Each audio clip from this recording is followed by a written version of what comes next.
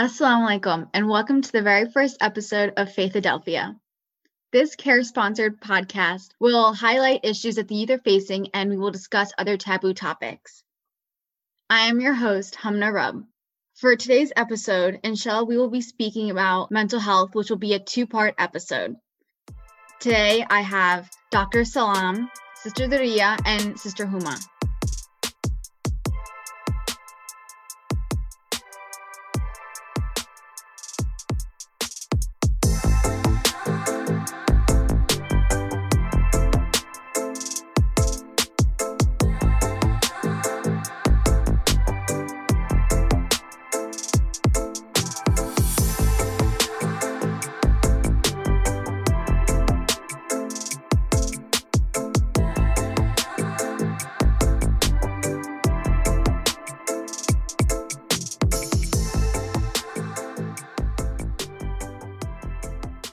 Thank you so much for being with me today. I'm really happy to have you all to start off this first episode. I really want to kick off this series speaking about a topic that isn't really discussed much in our community, but really affects everyone, not just the youth. But before we dive into our discussion today, could you three introduce yourselves and explain the type of work you do in the community? Yeah, hi, my name is Huma Raja. I am a mental health therapist, and I have worked in a variety of settings over the last several years. My primary focus has been working with forensic, i.e. criminal populations, and in crisis and risk management, but I've kind of dabbled in a bunch of things over the last 10 years. All right. Assalamu alaikum, everyone. My name is Dr. Kareem Latif Salam. I'm a board certified adult and child and adolescent psychiatrist. I run an adolescent unit in a hospital in Northeast Philadelphia. I'm a clinical assistant professor of psychiatry for Drexel University College of Medicine, and I'm a founding member of Global Health Psychiatry, which is a collection of African-American psychiatrists who publish mental health literature to address stigma as it applies to mental health and substance use conditions in communities of color. So delighted to be here, and I would like to thank CARE for this opportunity to participate in this podcast. Thank you. Hello, everybody. My name is Duriya Shamsi. Thank you so much, Hamna, for organizing this. Really appreciate it. I think it is sorely needed. So I work as a behavior analyst. I'm actually a BCBA, which is an acronym for a board certified behavior analyst. And I work with people to understand and change malfunctioning behaviors. So as a behaviorist, I try to understand the function of maladaptive behaviors, and I come up with replacement behaviors. And in trying to change behaviors, my focus is on an individualized plan, a plan catered towards a specific person using teaching, antecedent, and consequence strategies. Typically, my clients are people who struggle with neurodiversities. And by neurodiversities, I mean people who struggle with, it could be autism, could be ADHD, oppositional defiance, and what have you. So in a nutshell, that's what I do. So before we dive into talking about this issue of mental health and what it is, what is mental health? Because I feel like, when people kind of think about it, they think more of, depression, schizophrenia, other sorts of diseases. But from what you guys have studied and seen from your patients and clients, what is mental health? So I actually think that nowadays mental health is kind of just your overall state of well-being. It's your emotional, your psychological, your social, even, some of your physical well-being. Everything's kind of interconnected, and it's really how you cope with stressors, everyday stressors or significant stressors, and how you essentially function in society. So that's kind of, where I see it being right now. I'd also like to add to that. You want to focus on your ability to function in various spheres as well, whether it be socially, academically, interpersonally, that's socially, and so that you can function at a level where you're able to meet all the various obligations in your life. And so in the absence of an ability to function, or if there's an impairment in the ability to function, that usually suggests a disorder. So functioning is critically important. For example, children are measured by their ability to function in school.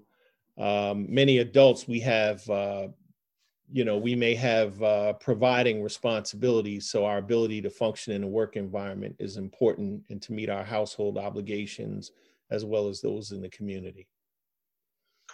And, I can just add, Hamna, I feel, as a BCBA, my goal is not to change somebody completely. I just want to make them into a better version of themselves, where they can be most productive and they can be functional in our community. So that's always my aim. Yeah. Definitely. Thank you so much.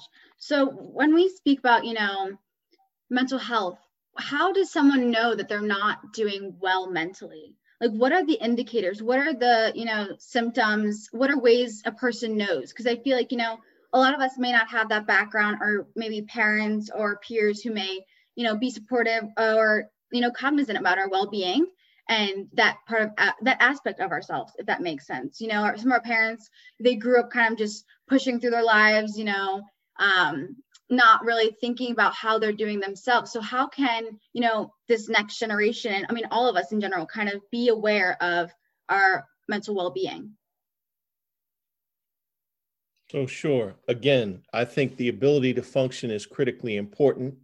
And when you're unable to, it shows. For example, you could lack the energy, motivation, and drive to complete necessary tasks, whether it be school-related, work-related, or you engage socially in a way that's really toxic or damaging or destructive, to the extent that you're losing relationships, even important relationships. Or you may find your life spiraling out of control, and perhaps in the beginning it's a slower process, but then there's an accumulation of losses in various aspects of your life, whether it be employment difficulties, whether it be family instability, whether it be legal entanglements. So again, a significant impairment in your ability to function that disrupts your ability to meet your obligations really suggests that there's a problem that ought to be explored. Also, when you think of the mind and you think of the brain, these are kind of central governing features of a human being. And it's like the control and command center for behaviors and physiology. And so when these things aren't working right, it could be quite detrimental, to a human being's ability to function. Yeah. And just to piggyback on that, I usually kind of just tell people that, it's normal to feel emotions. It's normal to feel stress. It's normal to feel sad. It's normal to feel anxious. But when those emotions start impacting your daily functioning, as Dr. Salam said, is when, you might have more of an issue. It's when you might need extra help. So really, it's kind of the impact on your daily functioning. Can you function, with these symptoms? Can you cope? Those are the kind of things that I look at when someone needs maybe more help. Or I'm sorry, Daria, did you want to jump in? I think you're saying it really well. Yeah. Or if you're ever considering maladaptive ways of coping. So whether it involves dangerous behavior that's danger to yourself, whether it be self-injury, whether it be pondering taking your own life, or you pose a danger to someone else, you become explosive and angry and destructive to those in your environment. And really, or you behave in a way that suggests you're divorced from reality and you're psychotic, perhaps responding to perceptual disturbances that others don't have access to. Those three things, imminent danger to self, others, and psychosis, suggest that you're reaching the acute phase of an illness, and you may need help in the immediate term. So I want to address this from a neurodiversity's viewpoint, and I truly want to expound the narrative that no one holds any culpability for a disability, and it truly takes a village to raise and nurture any child with or without disabilities. And in terms of adaptive behaviors and behavioral health, I think it is very important to understand that all our behaviors reflect our thoughts and our emotions. And for us to display positive, functional, and socially appropriate behaviors, we need to align our thoughts and emotions as well. For example, we so often see jealousies and maladaptive behaviors manifesting, which truly are a reflection of our maladaptive thoughts and emotions. So understanding our frailties and our vulnerabilities, being introspective and self-reflective helps us with our behaviors. It would truly be conducive for us to understand our automatic negative thoughts and our defense mechanisms and start the trajectory onto healthy behaviors and a healthy life. Definitely. Thank you.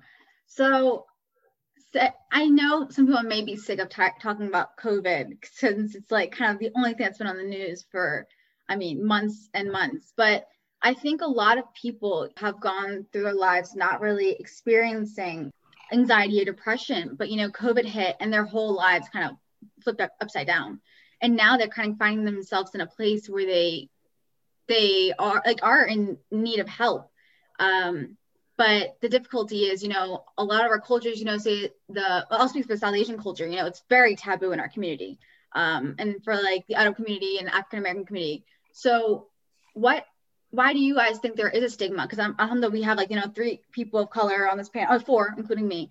But you guys have definitely probably experienced this, and you guys are in a field where there aren't many people that look like you or think like you. So how can we kind of change those minds in our communities who may be resistant to speaking about this topic or seeking out treatment?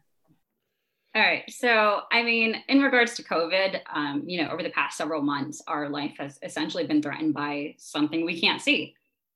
We've seen, all kinds of emotions related to the existing situation, many of which are quite normal. People have anxiety, fear, confusion, anger, depression. For a lot of people, the uncertainty is what's worrisome. People don't like the unknown. So the uncertainty with finances, or how bad it can get, or how badly we will be impacted, can cause people to catastrophize and also feel overwhelmed. And then, there's concerns beyond that. There's concerns that, some individuals with particularly difficult experiences during this time can develop some sort of trauma or PTSD, which is particularly difficult for people who are already entering the situation already stressed, or have high exposure to the traumatic experiences like first responders. But I just want to add, with all of that said, and I do say this all the time, human beings are wired to be resilient. We are wired to adapt successfully to challenges. So generally, a lot of people do recover well from adversity. And there is the other end of the spectrum, which is an opportunity for post-traumatic growth. So some individuals may actually come away from this feeling stronger or functioning higher. So I don't ever want to, I want to kind of give the realities of what people can experience, but I also want to have this caveat that there is this other end of this, and a lot of people do experience this growth as well. So I'll jump in if you don't mind. COVID is a once a century event, right? So this global pandemic. So it's it's just not part of our everyday lives. I mean, pre-COVID, we never thought we would have to live in a world where we wore masks, where we didn't engage with each other physically, where we were so isolated from each other.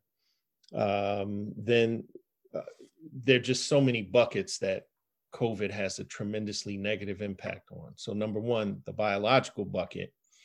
We're learning more about this virus as we're living through it. And there's the course of the virus is very uncertain. One take-home point is that uncertainty is a driver of anxiety. So number one, am I going to get it? If I get it, will my course be complicated? And will my recovery be full and complete? we've heard about the phenomenon of the long haulers. So those are some of the biological pieces. Could it affect my central nervous system, my ability to think, to relate, what have you? Then there's the financial aspect. So if you're in a forward-facing job, whether it be a cashier or you're working in a restaurant or in a grocery store, then there are risks of infection. And then there's the anxiety of actually going to work because our financial obligations aren't going to change, right? Then we have this unseen enemy that interferes with our ability to relate with each other because we have to remain physically distant. So, and we're social creatures, right? So we're meant to interact with each other and to, in a physical way, especially with those we're connected to, right? And so COVID has really discouraged that. And then we have to erect these barriers for our own safety. Finally, add to that, the ability to seek help, care, or treatment in this setting. For example, COVID has not really affected my work life significantly because I've gone into the hospital every day I was scheduled to be there. But a more mundane example is, you see me, I'm wearing this shirt now, but typically at work, I'm wearing scrubs. Pre-COVID, I wore, shirt and tie, but COVID, and I guess we're moving, what are we, about 11 months, 10 or 11 months now, I'm wearing scrubs. So just all these things we haven't thought of, it's really affected our lives in a pretty abrupt way, okay?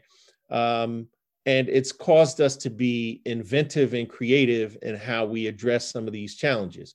So though we remain physically distant, it's important for us to remain socially connected by leveraging technology the way we are now. Also, with the social isolation, some folks could really get into their own head and they could suffer. And there might actually be a need for treatment.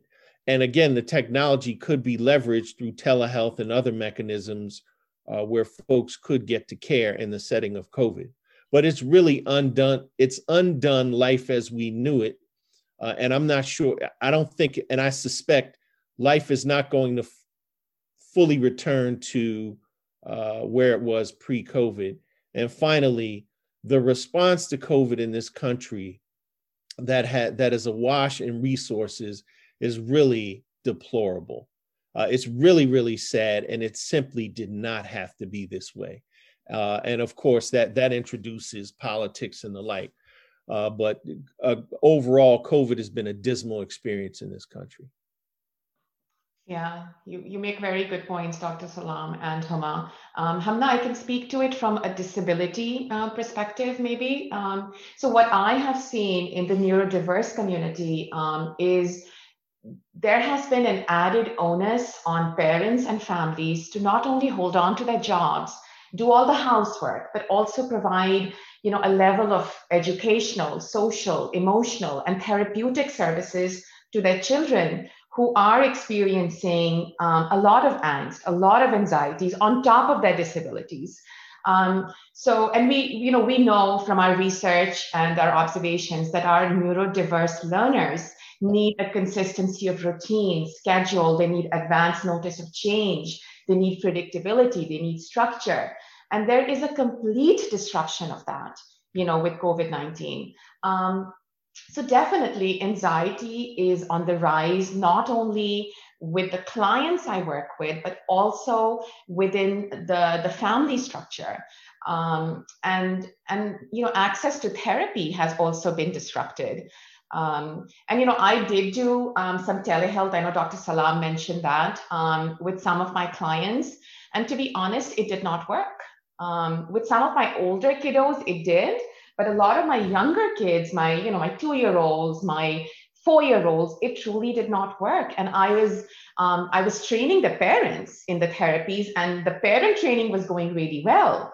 But it was really hard for the client to just sit there and get the kind of behavioral ABA sort of therapy that I do. That was really hard. So COVID-19 has been, and I wish we had a better, as Dr. Salam said, it really has been abysmal, the response to COVID-19. Yeah, I think you guys have really mentioned some really great points. I think one really important concept that Dr. Salami mentioned was, how there is a rise in anxiety, and just, from those I've worked with or spoken with around my age, a lot of kids are really stressed about, they're in this stage in life where they're applying to colleges or graduating college, finding jobs, and they really are uncertain about their futures. And not only do we have that, but on top of that, the political climate right now is just, not helping. We just finished an election not too long ago, but it's like that, even though the election's over, it doesn't mean that, we kind of have a peace of mind like I thought we would. We just saw all those events that happened at the Capitol, and, that also affecting our mental health. I feel like there's just so much piling on right now. And I kind of have difficulty kind of thinking, what kind of coping mechanisms or what things could people do to kind of cope through this time? Because, I mean, as you all probably know, access to therapy, whether it's telehealth or in person, is not really accessible for all people. It's very expensive for many people. People don't have insurance, especially in the Muslim community. It's not very, it's not very common. Not very common, but that, some people might not have it. So, those who may need therapy cannot access it, or, medications. So what are some coping mechanisms that you guys tell your patients or clients to kind of think to kind of help them cope through this time? And also, Hamna, if I can add, there's this whole stigmatization, around getting therapy, around admitting to the fact that there is a mental health issue, there is a behavioral health issue, there is a child who has a neurodiversity. We are forever trying to hide these things and sort of present this facade to the world. So I think that's also something that is implicit, within this conversation. And I'll let Dr. Salam or Homa start with the coping mechanisms. So just to piggyback on the stigma, and then I'll get into coping mechanisms. But I think in general, people just have a lack of understanding about mental health overall. Things like what's included in it, what is it, basically, what causes it, what the symptoms are, how do you cope, etc. They're skeptical of the science, they're skeptical of the mental health professionals. And then many people also believe that other people should just be able to just deal and control their symptoms, behaviors, like they put ownership on the individual, like you should be able to control this or manage this. And then, a lot of the mind is unknown. And we've talked about this unknown with COVID, that there's this concept of the unknown. A lot of it's unknown, which scares people. And because of that, many people may not believe that it's a real illness. They might just think it's in your head. And then there's also this fear of being different. So I think, there is this very real stigma. And then I don't know, Dr. Salam, do you want to talk about stigma, or do you want me to get into just coping skills and stuff? No, I was going to address just some basic rules in terms of coping in the setting of COVID. So it's important to focus on what you could do in the setting of COVID that's deprived us of so much, right? So simple things like a schedule, keeping a schedule, set wake time, set bedtime. Why a schedule is largely related to a routine. This is critically important for young people as well, right? And that's something you could hold on to, and that's something you have control and mastery over despite COVID. Right? Also, COVID has us spending more time indoors, and sometimes there's an encroachment on our privacy. So it's important to remember you can get outside and get some fresh air, remain physically distant. If you're outside of your home-based pod, wear your mask if you need to. But I know once I'm done on this Zoom, my wife and I are going for a walk, and I'm so excited. I'm looking forward to that, right? And then just the simple act of the sunlight hitting your skin, and the creation of vitamin D and the elevation of mood. So those are really simple things, right?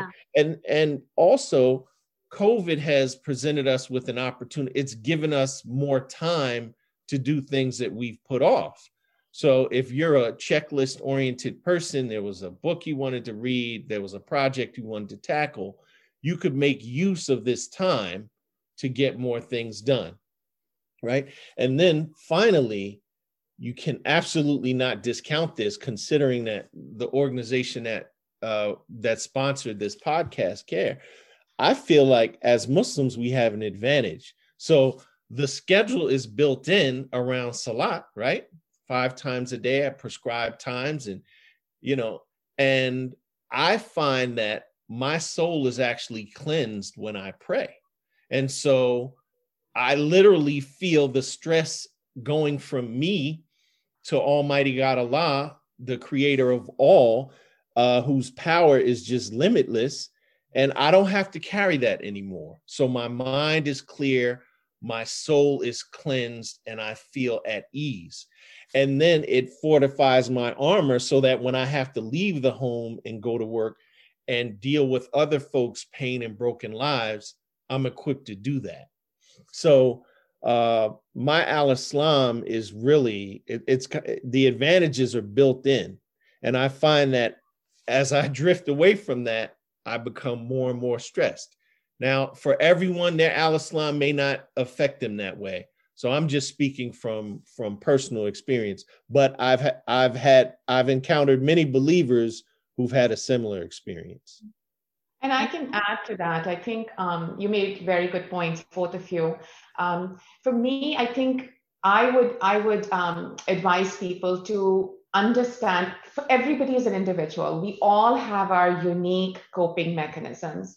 So this is a good time for us to sort of understand, what resonates with us, what resonates with me, how will I cope in this situation, what brings my anxiety down, and everybody will have different divergent answers. So sort of understand that we are all unique, and then sort of self-reflect, understand, what will give me, as Dr. Salam said, for so many people, it is religion, it is meditation, it is saying a dua. It is like, for me, if I don't exercise, I always tell my husband, if I don't exercise, my head just doesn't work well. That's just how I'm wired. And then again, for my neurodiverse population, definitely the routine, the schedule, the advance notice of change, all those things have to be communicated. So I always advise my parents to have, the schedules to still transfer some of the skills that were being used in the school environment into the home environment, to have a token economy, to have a response cost system. So all these different strategies can definitely be of use to us, in COVID-19 times as well. But my advice would be to really understand, what resonates with you, with each individual. And do that consistently, be consistent. That's so important. And from just like a cognitive behavioral standpoint with working with adults, so what Duria said is very important, which is like self-monitoring skills, self-regulations of your emotions, behaviors, attentions, thoughts. It's important for adults and children. And it's an important aspect in managing your stress, your relationships with other people. So just, pay attention to how you're doing and how you regulate what you're feeling. There's various coping techniques that adults can use, like mindfulness, which is, sit with your feelings of discomfort rather than trying to suppress or analyze these feelings. You can do like slow belly or diaphragmatic breathing, which if you Google this stuff, or if you kind of look into this stuff, there's plenty of, examples on how to do this. But, breathing techniques, meditation, grounding, which is a coping strategy that connects you to something in the present moment. So like you would take note of things around you, your sight, smell, something that you feel, your breath, whatever it is. I always tell people, be realistic, focus on the things that you can personally control. We can't really control a lot of what's going on with this pandemic. So focus on the things that you can. Create boundaries, cope with each day's stressors as they come. And I think what's really, really important, because there's a lot of these things, Dr. Salam has mentioned, stay connected. There's things like you can do journaling, which is, writing down what's causing you distress. There's a lot of various techniques that you can use. But I think probably the most important thing for me is to know yourself.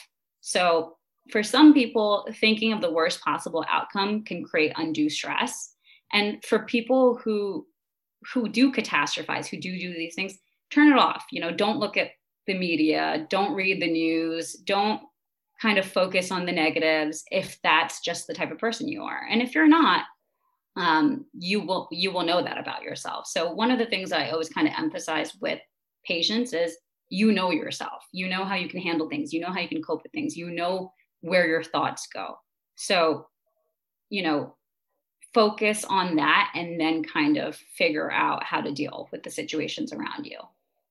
Yeah, and I just thought of this, I always reference this one study that Harvard University undertook. It was a longitudinal study that they conducted for 75 years, and I think they had like 700 participants.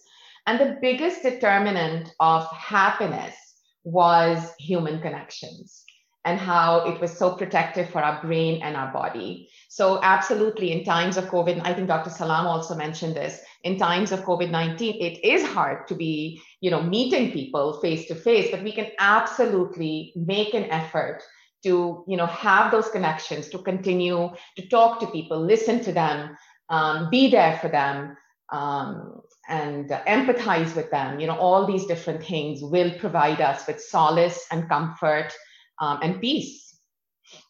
And to Duria's point, that social connection is critical. There's a prediction that as people live longer with advances in medicine and with folks putting a premium on self-care and exercise and longevity, that there will be an epidemic of loneliness because you have folks who will live so long that members of their peer group will pass away and no one will be alive who remembered them by their first name. So,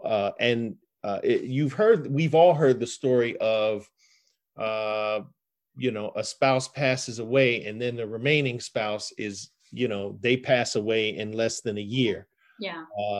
Following the death of the initial spouse. So that social connection is really, really important. It's healthy for brain development in all stages of the life cycle. So you cannot overemphasize that. Now, shifting towards stigma as it applies to mental health and substance use problems, I think in many communities, whether it be the South Asian community, whether it be the African American community or communities of color writ large, stigma with mental health, there's a vulnerability you have to admit to if you have insight into your mental health issues.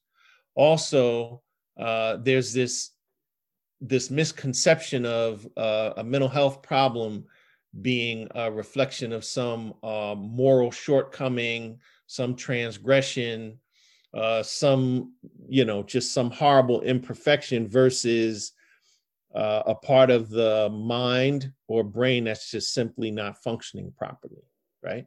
Clinical problems, they have a root cause. And in many instances, not every instance, that root cause is discoverable and it can be addressed with various treatment modalities. So, are you going to engage in problem solving or not?